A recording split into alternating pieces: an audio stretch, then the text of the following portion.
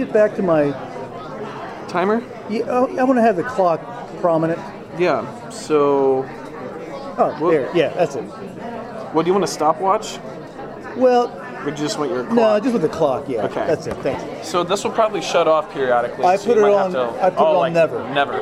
Yeah. Gotcha, dude. Hey, so did you? You hit this already? Yeah, it's recording. Okay, It's picking up everything we're saying right now.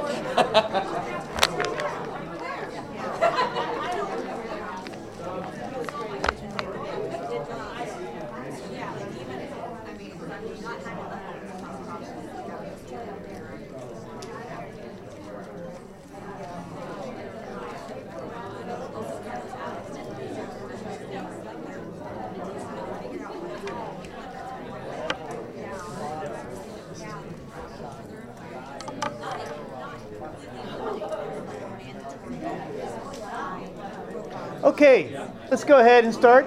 Did you find a seat?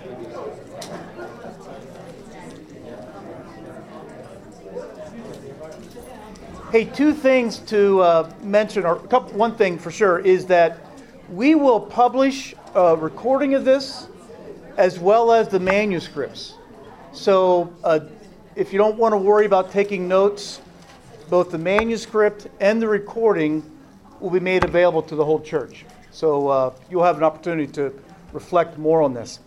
Secondly, I wanted to say that a couple years ago, Louise and I took traveled to the middle of Europe and had a chance to go to Bavaria, which is where my ancestors are from. My ancestors were Anabaptists, and they came from Bavaria, which is southwest Germany. And my ancestors fled because of persecution. They fled to Switzerland, then went back to Germany, then eventually left Germany. And when we arrived in Passau, we were along the Danube River. There was a large 14th, 15th century castle on the other side of the river.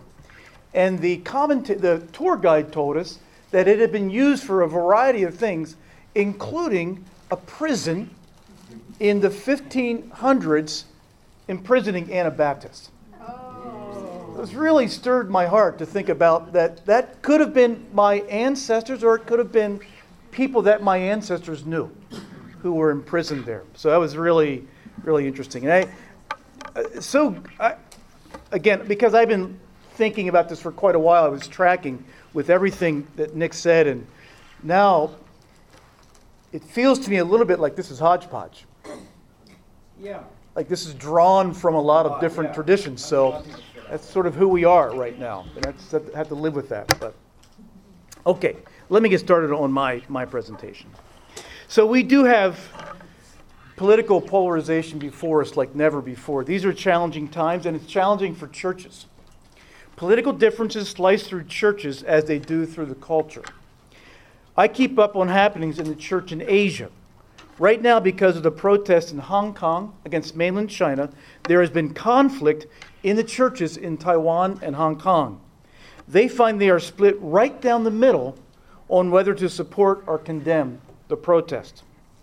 In mainland China as well, there is sharp disagreement in the church in relation to the Communist Party and government.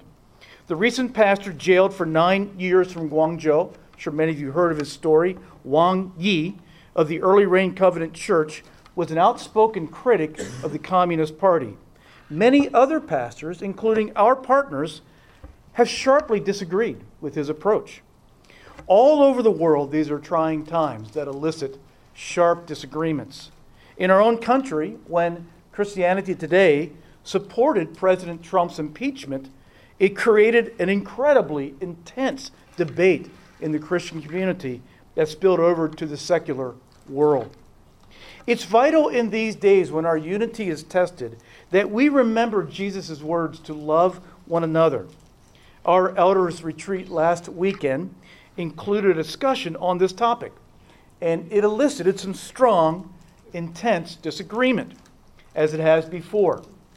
Now, ironically, a few of the strongest voices found themselves driving back together in the same car. And this is God is my witness, their first words when getting in were, "I love you, brother," said to one another. And it was spoken genuinely from the heart. And I urge you to follow that example. Now, a few more things before I dig into the actual presentation. I am seeking to represent our elders as best I can. But without a doubt, if one of them was doing the presentation, some other elements or a slight turn on emphasis would certainly emerge. You are free to ask any elder their view on these issues, and they are free to share it, including differences with my presentation. Now keep in mind, however, they may decline to tell you who they are voting for. This has been a common practice for many pastors who are cautious about exercising undue influence and wary of compromising the church's mission. Now, something else by way of introduction. Determining our posture towards the government presents a challenge in accurately interpreting Scripture. I'd like you to look at this image with me. This comes from a book we've used in our accelerant class called Grasping God's Word. Now, the basic function of interpreting Scripture is first determining what the message meant to its original audience. What did the Bible mean to those to whom it was first given to? This is illustrated by the ancient town on the left. Those are the people who received the messages recorded originally from the Bible. Now, the Bible came to people groups living in a specific time and a specific place. And to interpret properly, we have to cross a bridge into our new town, pictured here on the right. Now, this presents a challenge to interpret the Bible because so much of the situation of the original audience is different than ours. Those differences are represented by the river that is separating the two towns. And you see the examples of the differences. Difference in culture, difference in language, difference in time, situation. Old covenant or new covenant makes a difference. To cross over from the ancient town to the new town, we need a bridge. And those bridge are the principles. We call this a principalizing bridge. They are the principles we lift from Scripture that we believe are universal. They transcend time and place. This is the work of biblical interpretation. So in understanding the Bible, we're looking for these principles. When it comes to the political arena, we have a challenging bridge to cross. The Old Testament was a theocracy, a God-centered, Old Testament law-centered, political, religious fusion of Yahweh and the nation of Israel. We live in something far different, a pluralistic, secular culture. A nation largely founded actually on the separation of church and state, which if you trace the lineage of that, it goes back to Anabaptist history.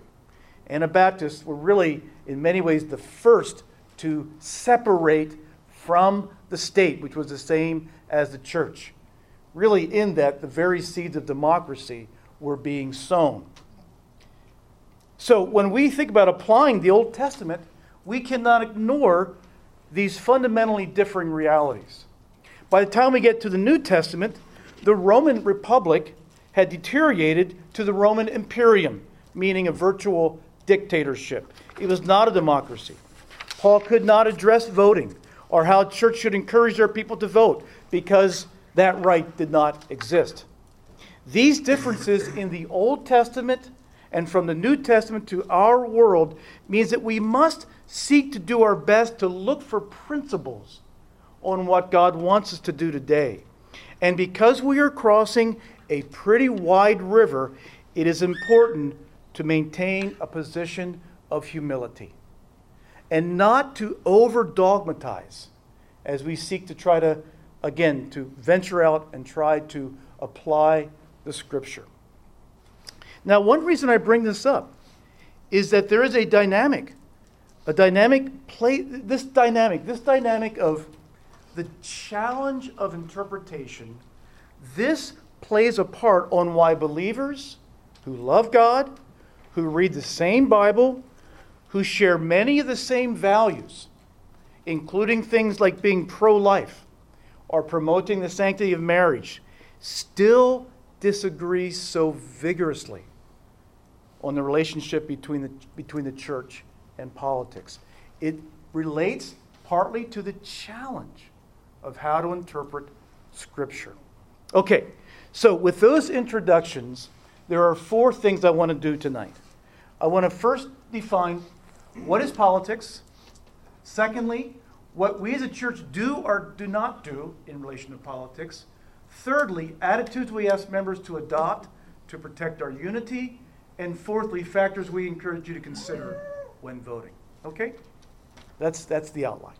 Here's number 1. What is politics? The ancient Greek philosopher said the first thing needed in discussions or debates was a definition of terms. Right? So I want you to think about what politics is. I think we had this thing, don't we? Yeah. Politics is a multi-party system.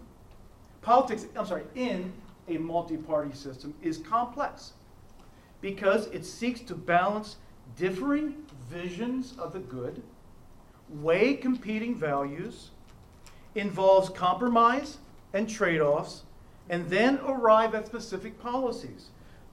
The process of getting to that final legislation has been likened to making sausage, meaning it is a dirty backroom process that we would prefer not to know about or to observe. Politics will never be like the movie Dave. If you remember that movie featuring a selfless, idealized president who just wants to get things done for the people. It'll never be like Mr. Smith Goes to Washington. We have these idealistic pictures of politicians and politics and forget that politics can be dirty business. Even Abraham Lincoln, who I believe was a man of integrity and our greatest president, was also a very savvy politician. Even our founders, in order to bring into formation a centralized government, when the Articles of Confederation were failing, had to make incredible compromises. Literally kicking the can down the road on slavery and freedom for millions of blacks because they had to have the Southern vote in order to pass the Constitution and the Bill of Rights. So they made incredible compromises in order to do that. Now, why is this relevant? Why am I saying this? Because I think the process of politics should remind us of the need to have degrees of separation from the church. We believe the church should maintain a prophetic posture towards the government, okay? So that we're able to speak prophetically. Now, a few related things to what Nick shared real briefly here. Number 1, our hope is not in the government. 1 Peter 1:13. We are to set our hope fully on the grace to be brought to us when Jesus Christ is revealed. Secondly, our citizenship is in heaven. Philippians 3:20. Our citizenship is in heaven, and we eagerly await a Savior from there, the Lord Jesus Christ. Thirdly, our primary focus on righteousness and justice is within the church. That's where we begin. We talk about justice and talk about social issues and talk about the things that we're wrestling with. Our primary focus begins within the church because Jesus said we are to be a light to the world. A city on a hill cannot be hidden. Verse 16 says, in the same way, let your light shine before others, that they may see your good deeds and glorify your Father in heaven. Our witness to the world will be undermined if we call out evil and yet it flourishes in our own churches. So we begin with the church. And then finally, therefore, we do not put our ultimate trust in government leaders. Psalms 146:3, do not trust in princes, in human beings who cannot save. So we don't ascribe some kind of messianic power to political leaders. Okay, so that's number one. What is politics? It's a healthy look at what politics is. Secondly, related to this, now the church corporate. This now, I'm going to get into more of the nitty-gritty of what our church does and doesn't do related to politics. So again, we're simply trying to get out a little bit ahead of this so our church understands more what our thinking as pastors is.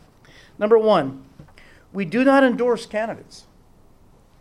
And unlike what some members of our church thought, this is not a legal issue. It is a mission issue. I mean, it is a legal issue. We're not under 501c3 dictates not to endorse candidates, but that is not why we don't do it. We do not endorse candidates primarily because that is not central to our mission. Our central mission is in Matthew 28:18 and 20, to go and make disciples of all the nations. That is why we exist. We preach Jesus and the kingdom of God. We believe to endorse a candidate could cloud or potentially distort our vision. Both parties, broadly speaking, are also preaching a kingdom. It's very important to understand. Both parties preach a kingdom. A kingdom is simply a vision of the good.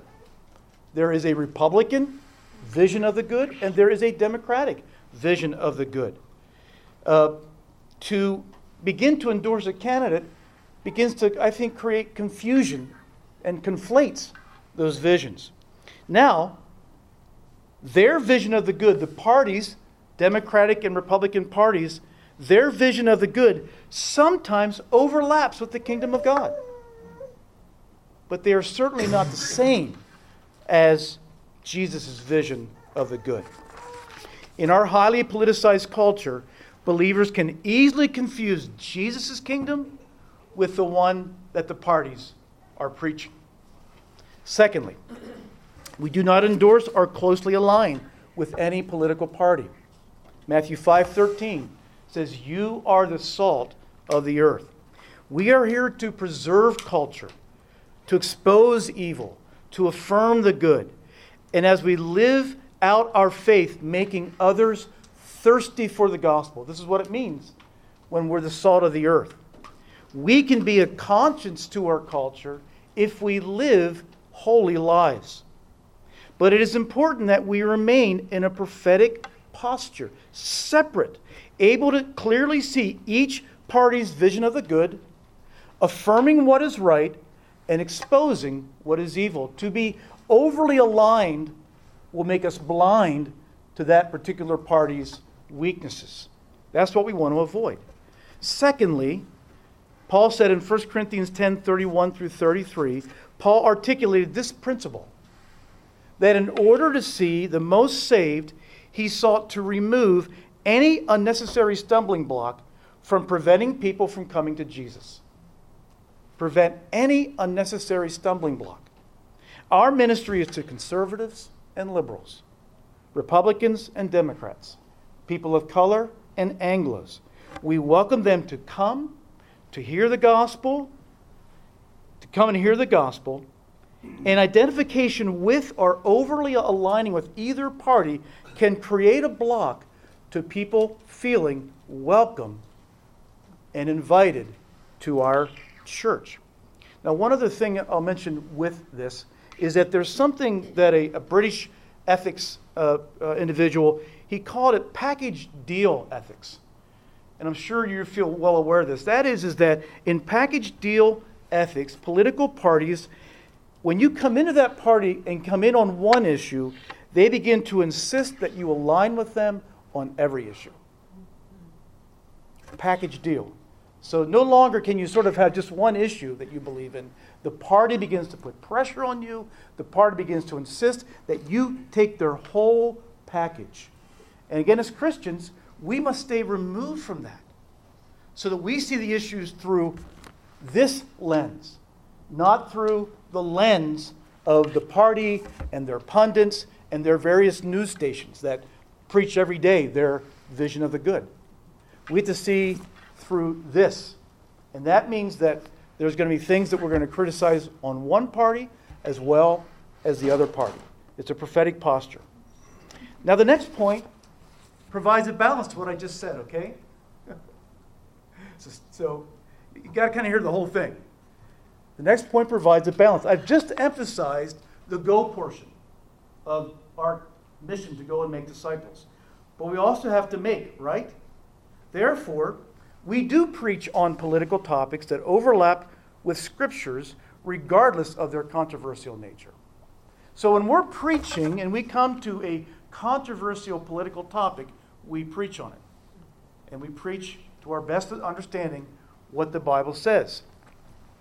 Acts 20:27, Paul said, I did not hold back when preaching to you the whole counsel of God. And believe me, that causes us pastors to fear and to tremble at that. For example, when we come to pro-life issues, or care for the foreigner or the immigrant, or the nature of marriage, or racial harmony, when we come to these hot button topics in the Bible that overlap with politics, we will share what we believe the Bible teaches. We will share our conviction. We will share it not for political persuasion, but because we want to see Jesus Christ formed in us. Some things we share will challenge and or offend true conservatives.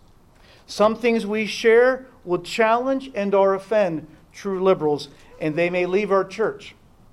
And in that moment, they may not feel very welcome. So this is the tension that we live under as pastors and as leaders, church leaders. This is the tension, and that's okay. It's the tension of going and making and trusting Christ in the end. Okay? Next point. This is a do. We do encourage you. We do encourage you to advocate and defend the Scriptures, to affirm the good, to expose evil or injustice in whatever form. Not just voting, but in whatever form you can enter with faith and a clear conscience. Ephesians 5:8, live as children of light. Find out what pleases the Lord. Have nothing to do with the fruitless deeds of darkness, but rather expose them. Okay? Next one. This one will require a little bit of explanation. We do encourage you to exercise faith and a clear conscience in determining how you will engage the political process, all the while respecting those who have differing convictions. Okay? Now, let me explain Romans 14. Romans 14 is a chapter in the Bible, very important, that helps Christians work through and respond to debatable issues. Now, the majority of elders believe that in this area, let me see what I said. I lost my track here. I got it. Okay. So, the majority of our elders here, Linworth elders, believe in this area of how the church should relate to politics is one where believers who love Jesus, prize the Scriptures of God's Word, share many of the same beliefs, can still differ widely on the role that the church should play and the individual responsibility of every believer. We recognize there are lots of differing convictions, including if I should vote or how I should vote. There are within our church differing convictions in those things. And we believe those convictions and that conscience should be respected. Now, Romans 14:23, Paul says here in conclusion to this passage, he says that everything that does not come from faith is sin. So it means that every individual Christian is required to act on their individual conscience when it comes to these debatable issues. So that means that when we consider a debatable area, each individual should act in faith in what they believe pleases the Lord, including this political area. They should act on the dictates of their conscience. Now, this implies that those who have strong views in a debatable area should not pressure others into conforming. And it also means that those feeling pressured should not be moved from what their conscience dictates or be dissuaded. This respect for conscience, this understanding of a grace-filled environment will help Linworth. It'll help us navigate the choppy waters of this upcoming election season. Okay, that's quite a bit there. I'd be happy to go back on that when we get to our Q&A. One more thing here. Again, kind of a balance to what I just shared. Lastly, we do not discourage the sharing of individual political opinion, discussion, and debate, as long as it is done with the greatest measure of civility and respect. Let the peace of Christ rule in your hearts, since as members of one body, you were called to be thankful. This is the balance. We are not seeking to emasculate you or say, don't have an opinion or don't express it. These are important, vital issues facing us.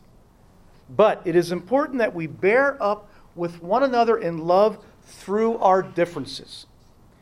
Our unity as believers, anchored in our spiritual identity as citizens of heaven, according to John 17, is of far more significance than our political unity. Far more significance. Okay?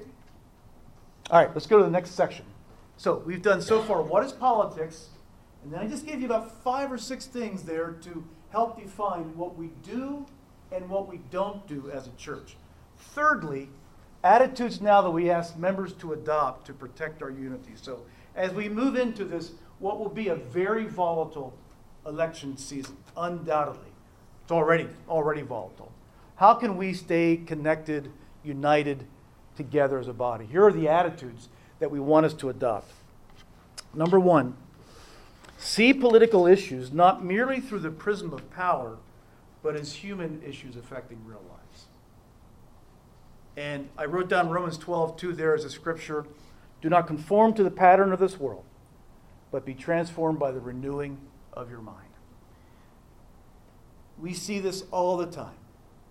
For so many people who are more politically driven, issues are not about human beings. They're not about human issues affecting real lives.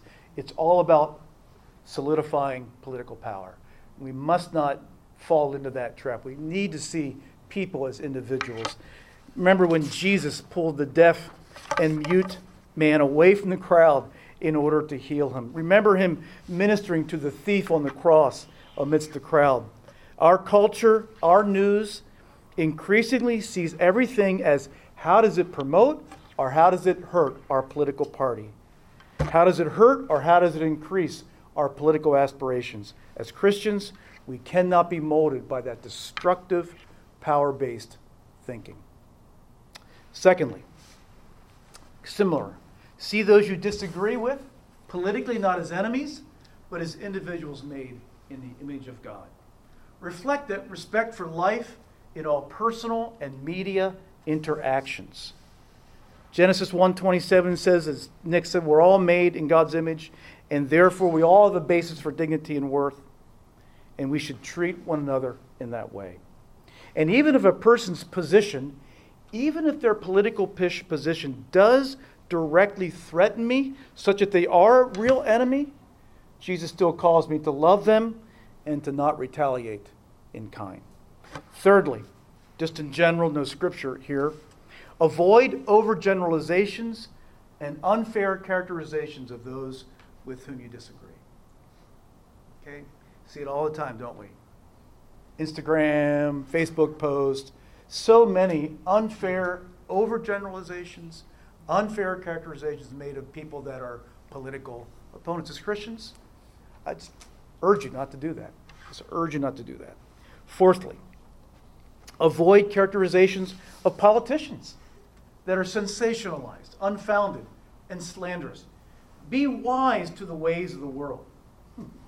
What I mean there is that so much of what goes for news are half-truths. They are sensationalized headlines, or they are clickbait to satisfy advertisers. Be wise to the ways of the world. Proverbs, Psalm 15, which asks the question, what are the requirements of those who may dwell in God's sanctuary? Verse 3 includes those who have no slander on their tongues and cast no slur on others. As a believer, here's a chance where we can be different. Here's a chance where we can stand out in this way. Next, recognize, this is similar, very similar, Nick, to what you shared. Recognize that you possess life-shaping experiences that impact both your political beliefs and how you prioritize them. Okay? You have life-shaping experiences that have affected both your beliefs and which ones you say are the most important. When discussing politics with others not shaped by the same experiences, for example, generational differences, racial differences, or upbringing differences, we urge you first to listen for understanding before reacting or seeking to persuade. So when you interact politically with someone who is different race, different generation, different upbringing, recognize they have had a whole different world of life-shaping experiences that affects their political views. I'm not asking you to change your views. Please realize what I said. I'm just asking you to first listen for understanding.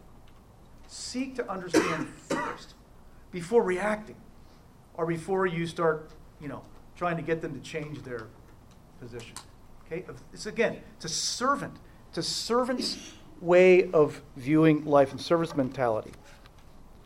And then lastly, on this point, recognize, please, that these aforementioned differences, generational, racial, upbringing, exist inside of Linworth. And so don't assume your brother or sister shares your formative experiences and shares your viewpoint. Okay? This is where we get into a little bit of trouble here, is when we begin to assume that we're all kind of, and by the way, it's been this way for a long time. This is not recent. It's been this way for a long time. And certainly at different points, people have been deeply offended in our church because we just assumed we were all one big monolithic group. We've not been for a long time. And so I would encourage you to, again, not assume. All right, last section, moving along. Number 4. So, if by faith and my conscience, I believe that voting is the right way for me to engage, how do I think about that? How do I think about voting? Let me mention a few things here to guide us in this. I would say if you participate, again, think big picture why you are voting. Why are you doing this?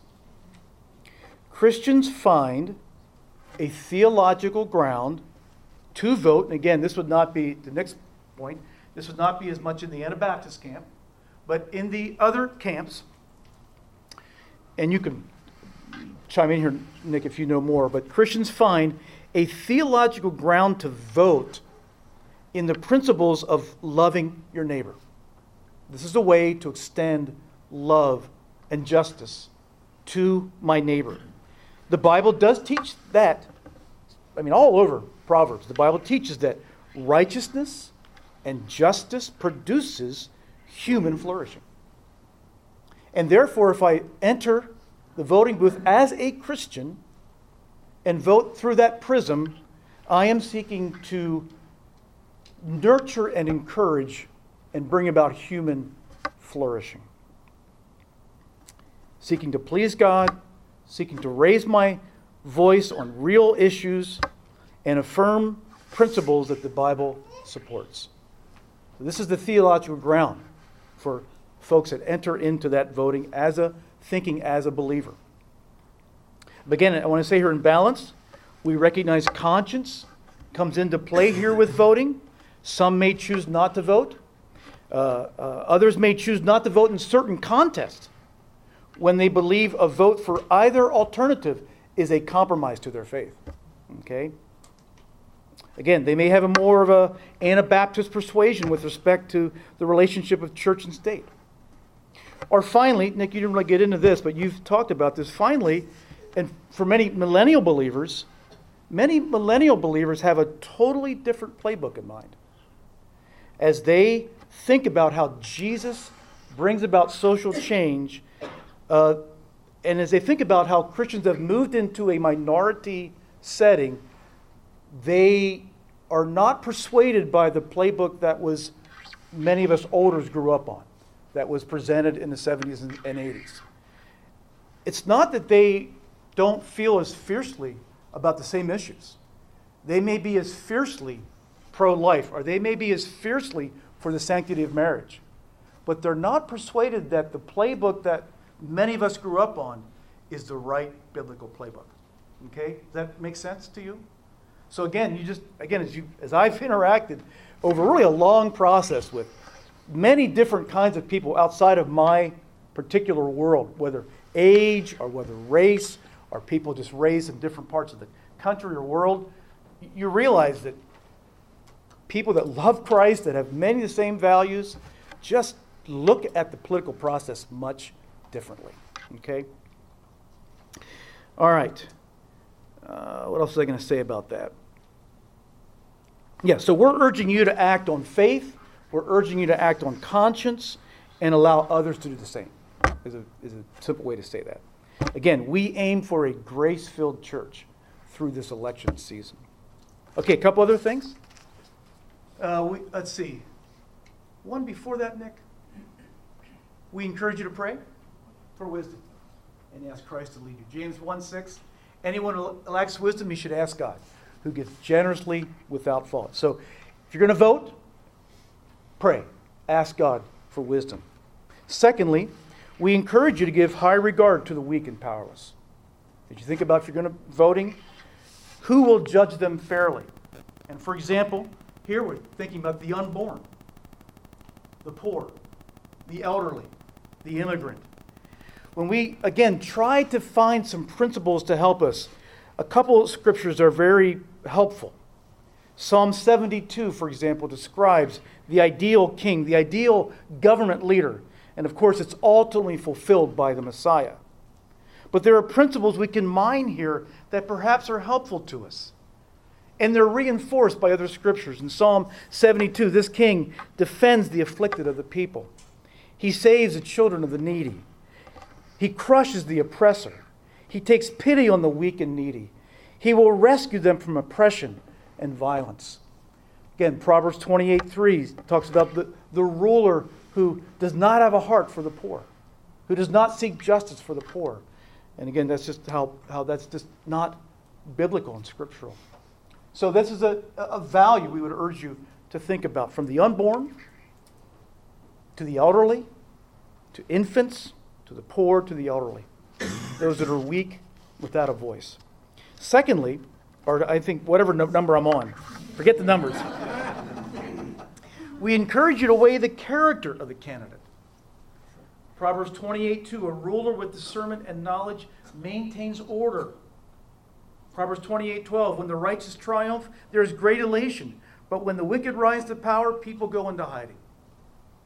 Now, let me say about this one, which has been, every time we've given some little mini talk on election for the last 20 plus years, this has been here.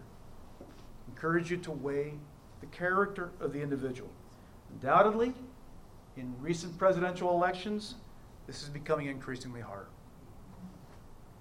And if you do vote for president, you may vote for the president, vote for a president. You may find yourself struggling to weigh this issue and to prioritize amongst all the other issues that you're weighing. We have to say this is certainly not an open and shut case. But what we are saying is that it has to be on your scale, somewhere on your scale of priorities. We simply cannot, as Christians, we cannot stop saying this is important. Okay, even though we've been terribly disappointed from both sides of the aisle. We cannot ignore this and say it does not matter at all. Next, we encourage you to consider the purpose of government, according to Romans 13, another aspect of the government here, namely to affirm right. This is what Romans 13, 1 through 4 says, namely to affirm right, restrain and punish evil, and promote peace. So here, consider which candidate will most effectively protect all people without discrimination, at home and abroad, from evil people and evil governmental leaders. Okay? Thank John Halper for that one. I think John, thank you. Credit. That's word for word from John, but I think that's an application. Romans 13, 1 through 4 is a very clear New Testament verse on the purpose of government. So, again, that's a consideration. We encourage you next to look at issues and party platforms through the filter of Scripture. So, look not only at the candidate, but look at party platforms. All right? Proverbs 11:10 says, when the righteous prosper, the city rejoices. There are many important issues. And I've already talked about issues that... Did I say all that? I said it all, right? I got a little lost here. Look at... I got kind of stuck on the party platform, but the emphasis here was look at all these things through the prism of Scripture. Okay, that's our guiding anchor. Look at them through Scripture. Now, I've already talked about issues that overlap with the Bible, like care for the needy. Again, the unborn, care for the foreigner, and so forth. And there are other issues that are also articulated in the Bible that are important for us. There are issues like religious liberty is an important issue. 1 Timothy 2 speaks to the importance of that. There are economic issues, like balancing domestic needs with defense spending. Ask the question, what budgetary values are reflected in party commitments and party platforms? How does that align with the kingdom of God, with Jesus' vision of the good? Again, we've mentioned sanctity of marriage is an important issue to think about and to weigh. How do all these issues align? How do they weigh with the values of the kingdom of God? These are things important for you to study, to think about, to pray, to talk with more mature Christians, to watch the news from a variety of sources so that you're getting a balanced picture. And finally, I've kind of hinted on this already, but I want to, because I wrote this, I want to make sure I say everything that I want to. Finally, it's healthy to look outside of our bubble. I would encourage you to look outside of the bubble that we're in. Again, we are a largely white evangelical suburban church, and that is a bubble. And I want to encourage, and there's nothing wrong with being in that bubble. You shouldn't feel guilty about being in that bubble. It's just where you are. But it's helpful and it's sharpening to understand the world outside of us. And for example, I think of our urban black brothers and sisters who, different color, different upbringing, live in a different kind of world. You know, many of them love Jesus. They love the Scriptures. They share our values for the unborn and the sanctity of marriage. Yet also for many of them, there are other issues. Issues like health care. Issues like criminal reform that are real to them every day. Those issues are real to them every day, and they are real to them in a way that are not real to many of us. Another issue is economic justice. I don't know a better way to say it. Economic justice is important to many of our urban black brothers and sisters. What I mean by that is they would like to see the same kind of government investments made in other parts of the city made in their part of the city. So again, I think it's helpful. I think it's helpful to, if you have the opportunity again to interact with an evangelical millennial here in our own church, or interact with a person of color. Again, interact with a person from a very rural upbringing or a very urban upbringing. These things can only help to sharpen what we believe and why we believe it. Again, I'm not suggesting you abandon what you believe. I'm just saying that it's helpful to understand where others are coming from. You know, I asked my daughter about this, who attends Hope City. Hope City is a largely African-American church.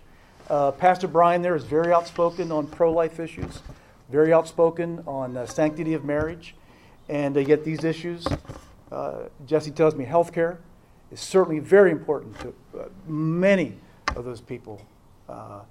Also, immigration is very important to them. As Nick mentioned, the black community has a very tender heart towards those who've been marginalized. And immigration is a very important issue to them. So again, some of you may feel like you're struggling to know how to vote. Know that your black brothers and sisters are also struggling to know. Jesse said, yeah. She said, yeah, a lot of them are going to struggle to know how to vote, given these sort of competing systems. We encourage you to be aware that when voting for a president, actually John helped me with this one as well, and John, I found a couple verses here from Proverbs that really supplant this, or ground it. We encourage you to be aware that when voting for a president, you are voting for a coalition. But keep that in mind. You're voting for a president, you're really voting for a coalition of people. These Proverbs show that leaders are affected by those they surround themselves with, and vice versa. Okay. All right.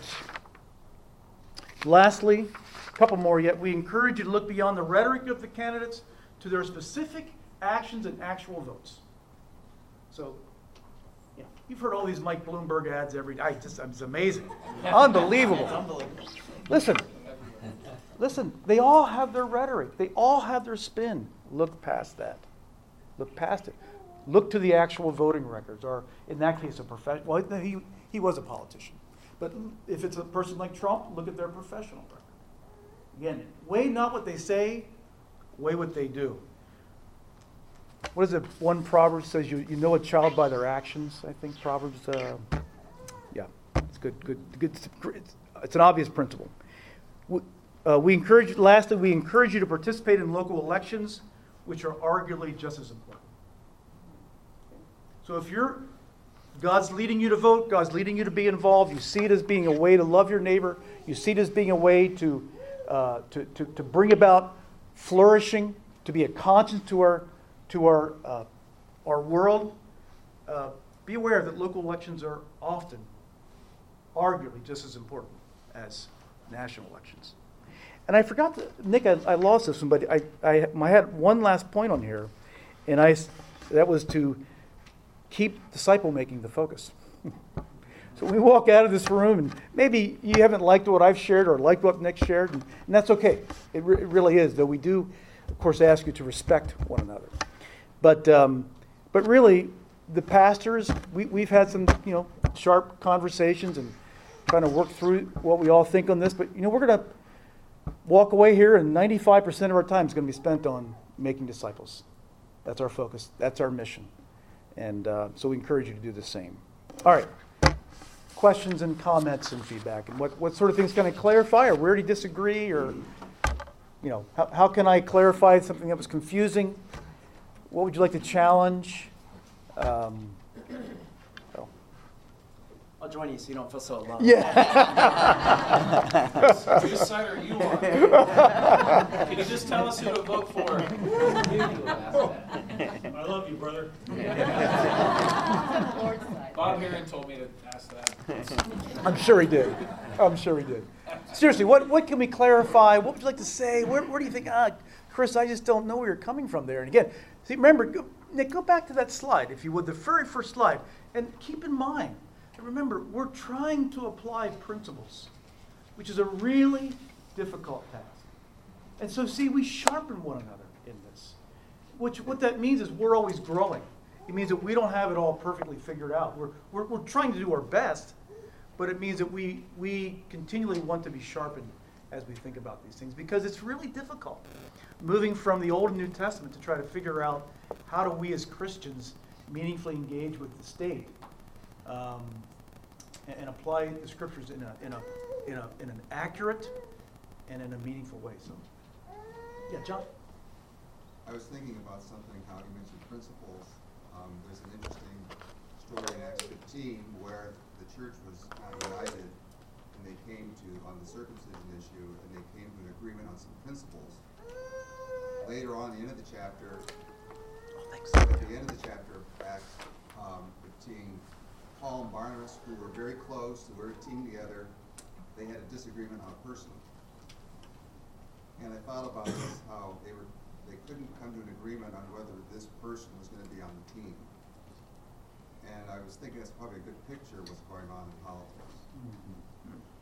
That we have a hard time deciding who's going to be the right person. It gets very complicated because you're balancing principles.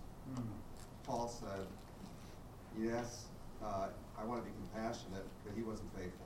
You know, Barnabas, well, yeah, he wasn't faithful, but we need to be compassionate. Yeah. And so what happens is we're dealing with these issues and principles and selecting not a believer, but oftentimes unbelievers.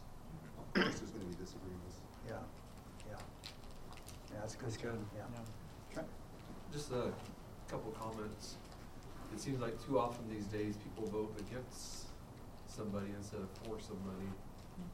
And I don't think that's good, but you got two evils. People feel like you got to vote for one of them. I do third party a lot. I know a lot of people say it's wasted, but I feel better that way. Yeah.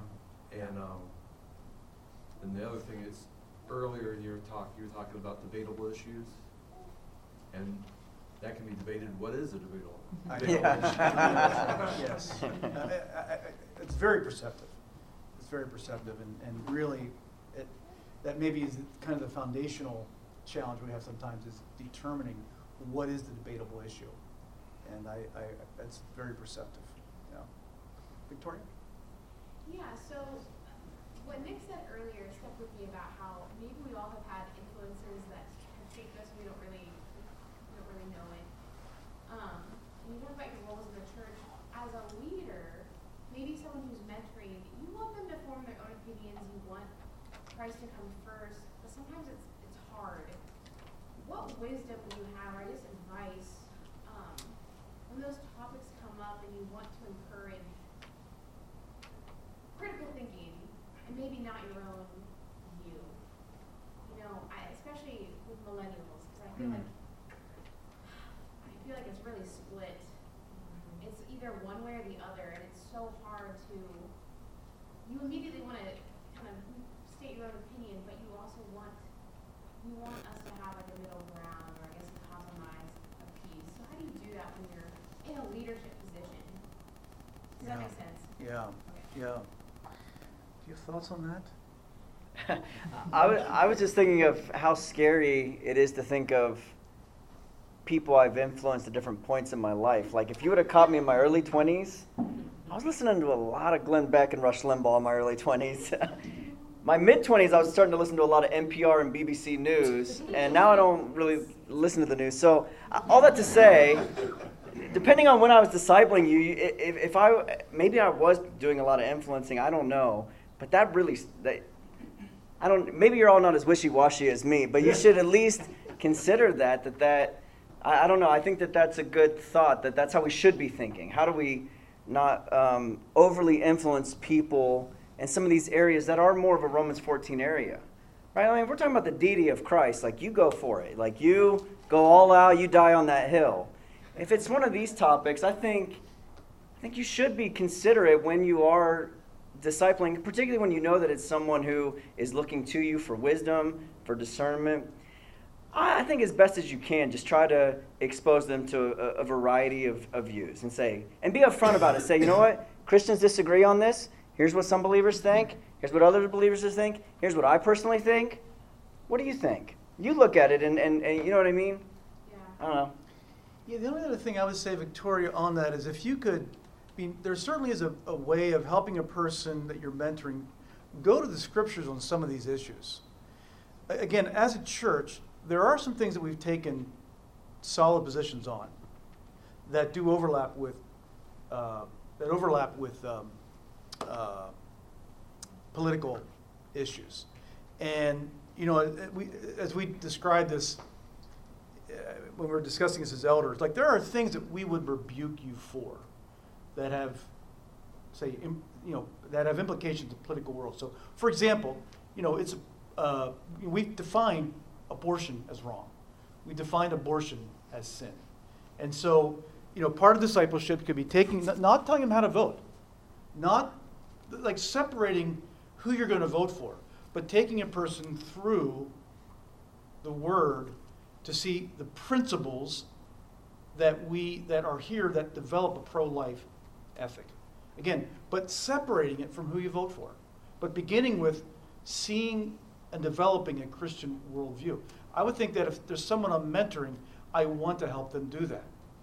Now, on some other issues, like again, we described this. As a church, we believe strongly that we should care for the immigrant who is here. Sharon Pendergrass tells a great story. One day when she was in Kroger's, and she watched this thing happen where the woman who was the cashier, I think was Muslim by her dress, and the individual that was in line, she was a couple back, this individual got mad at her, I forget for why, if he was slow or whatever, and told her, "You don't belong here, you need to go home." When Sharon got there, again, she's an African American woman. She's sensitive to the needs of those who feel oppressed and the needs of the marginalized. She rebuked that woman. And she said, "If I ever hear something like that again, I am going to your manager and I'm going to let them know." And she just rebuked her. By the way, there was a Chinese man in between them too, so he was also kind of caught in that same deal. And we would agree with that. Like if one of you, this doesn't happen here. This church has been unbelievably amazing in our outreach to refugees, beginning with the Malaras and then moving to the Gerards and now Jose and Mila. And so our church has no problem with this. But if someone in our church said to Jose or Mila, "You don't really belong here," we would rebuke you. We would tell you that is not right. That is wrong. Now, however, and this is where there's some discerning, that's different than talking about quotas and borders and other things that involve wisdom. It involves judgment. It involves, it involves a lot of things. Now, we would like all those people making decisions to make compassionate, Christ-centered decisions, but we recognize they've got to weigh a lot of things. This is more gray. This is wisdom. This is harder to define. This is right or wrong, just like with the abortion issue, or the sanctity of marriage, or serving the poor. Serving the poor is a biblical mandate. Helping the foreigners, a biblical mandate. We think to, not end life in the womb is a biblical mandate. We believe that sanctity of marriage is a biblical mandate. So what I would do is I would not so much like try to persuade them to vote a different way or to, but I would try to, as issues come up, I would try to take them through the scriptures to help define what is right and wrong. And then realize that some of the policy expressions of those are really far more debatable, and they're really harder to define, some of the policy issues, where the things we can say scripturally, we can be really strong on. Those I would be strong on. So, but I would try not to persuade them to vote a certain way. I would begin with how to think from a Christian worldview. Alan? I hear you saying, as a Christian, rebuking another Christian is something that's consistent at the leader level. But to say that a Christian would rebuke a non-Christian, I think there's a very judgmental attitude there that would be very hard to justify. Yes, Alan, except in Sharon's case. I would say in Sharon's case that was standing up for justice. I would affirm what she did. But I hear Alan. Well, I assumed your rebuke was yes. scripture. The only reason I said that I used a little bit of hyperbole. It was hyperbole. It was hyperbole to explain that in these issues there are some definite rights and wrongs. So, if you come to me and we have a discussion about open borders. So you and I could have a discussion on open borders, and I don't think I should rebuke you for what you believe about open borders and vice versa. Because it's debatable, there's a lot of things involved in it. It's harder to come to a definite conclusion. So I was just using hyperbole, Alan, to describe the kinds of things that are definite rights most. I agree with you. I would not encourage you to go around rebuking non-believers, unless it's a case like Sharon, which I'm sure we agree on. So, thank you, Alan. Thank you for clarifying that. That's helpful. Yeah. Ben and Ben. So you were talking about the pastor in China that got sent to prison. Yeah. And that was, what was that? Was that for an unregistered church, or was that about the surveillance cameras? Do you know? And I was just curious why the people you said that we partnered with, why they disagree with what he did, if you knew more about that. So their basic argument, Ben, is that that pastor is too political. So he's really in prison because he was an outspoken critic of the Communist Party. Now his defense is that he's standing for righteousness. He's standing for justice. So you can see both sides of it. You can certainly see both sides of it. And even in my sharing it, Ben, I was not taking a side. But yeah, I'm not sure what the reports have said, but internally we know he has been a long time outspoken critic of the Communist Party. And if you do that over time, you will end up in, if you're a leader, you'll end up in prison. So, did that answer your question, Ben, or not? Well, I was also curious more of what the background was about how he got, why he ended up in prison. Yeah. What the specific situation was that. Yeah, other pastors don't believe that's their calling to be an outspoken critic of the party. So they don't think that's part of their mission. So, but again, you can see both sides of it. Yeah, Ben Walls? Yeah, I was just kind of curious. I heard you say something about how many millennials, kind of disagree with maybe some of the things, like you use the word playbook. Yeah. Maybe your generation, Yeah. different generations and things. Are you saying strictly politically, or are you saying what's actually biblical? Because I think there's a very distinct difference between the two, and I think it's pretty arrogant for a younger generation to kind of look back through church history and everything like that and think we're smarter than them about what's biblical and interpretation. Yeah. So I guess I was just kind of curious, what did you mean? Well, I'll let Nick, it's more the strategy than what people believe. Yeah. Go ahead. Yeah, I mean, I would say generally within the church, in terms of those who are still hanging on to orthodox view of the scriptures and that the difference, and I'm being, I'm stereotyping here. I'm just, part of it's my own sort of journey as well, but there's a book I've been reading by John Fia. He's a church historian, evangelical church historian, but he wrote a book called Believe Me, and he's the one who used that language of playbook, and he talked about in the late 70s and 80s, guys like Jerry Falwell and others who sort of formed the moral majority, or the Christian right, that they really set forth a playbook, and in his words, again, I don't know how to defend this, but in his words, he would say the playbook is this, that if you elect the right president and you elect the right Congress, then you can get the right Supreme Court justices, and then you can begin to reclaim some of these things that have been taken away from Christians. And he would say that was sort of a playbook that was sort of set forth through that generation, and that's really influenced a lot of Christian thought and practice in terms of how to engage politics. I think a lot of millennials are starting to question, is that the right way to go about things? And one other view that a lot of people are starting to think about is what some have called a faithful presence view.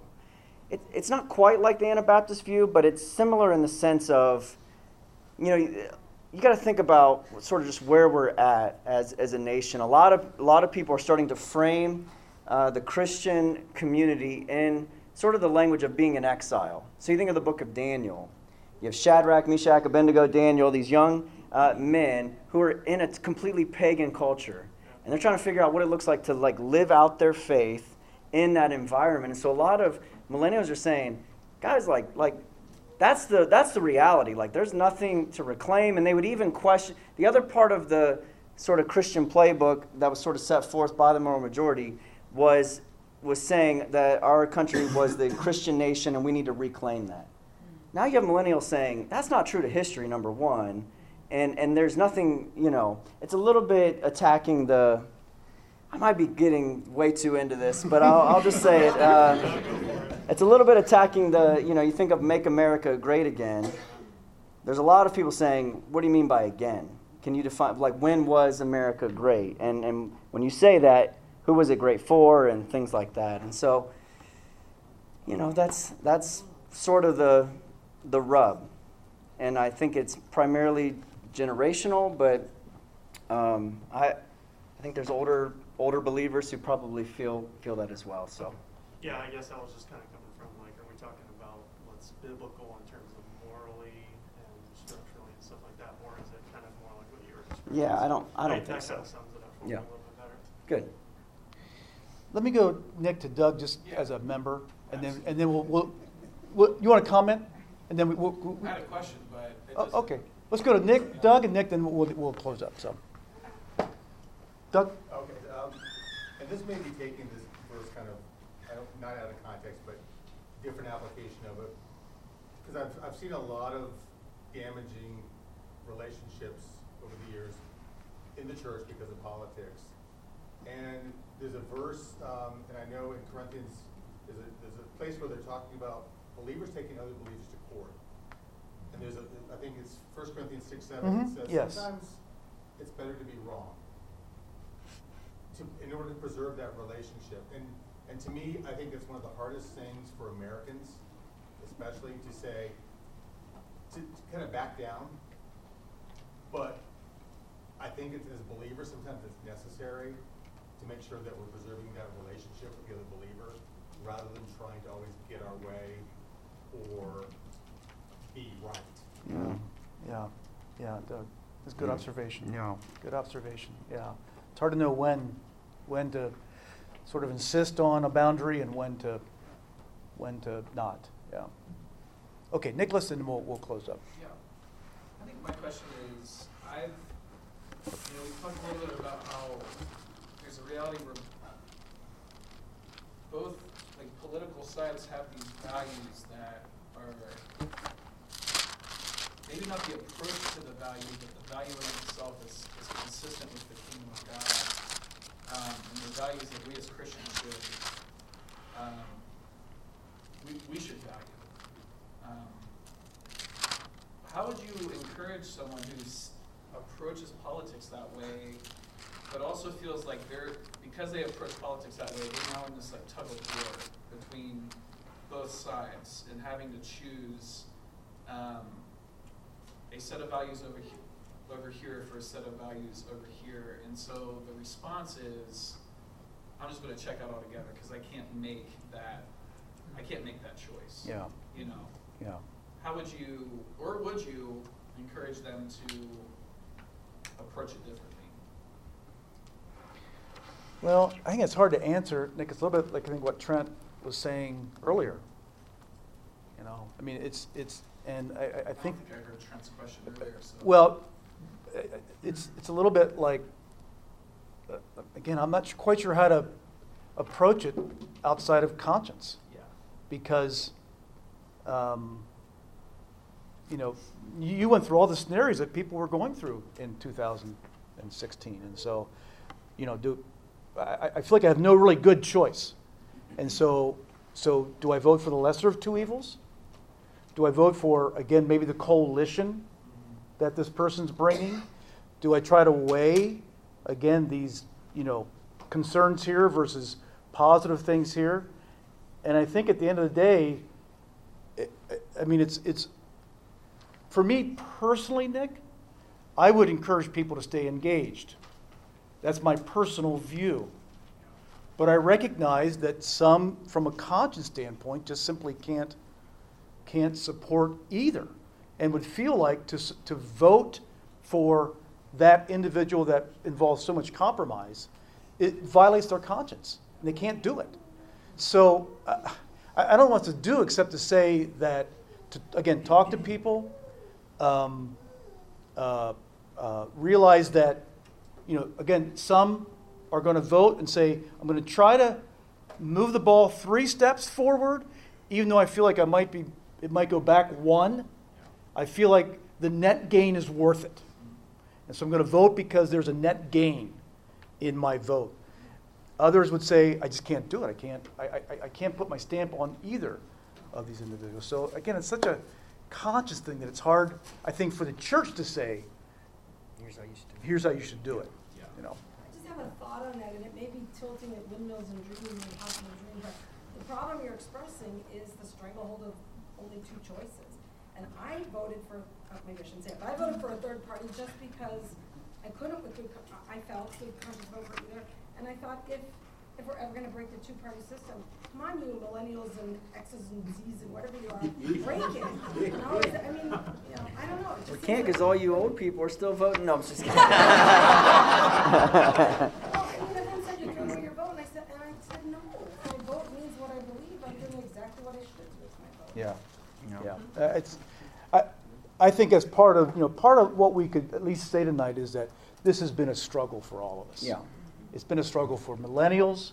It's been a struggle for us olders. It's been a struggle for all of us in this political climate to figure out the right thing to do. And we certainly want to help each other, but we want to do it in a grace-filled environment. So we really should. Let's go close up.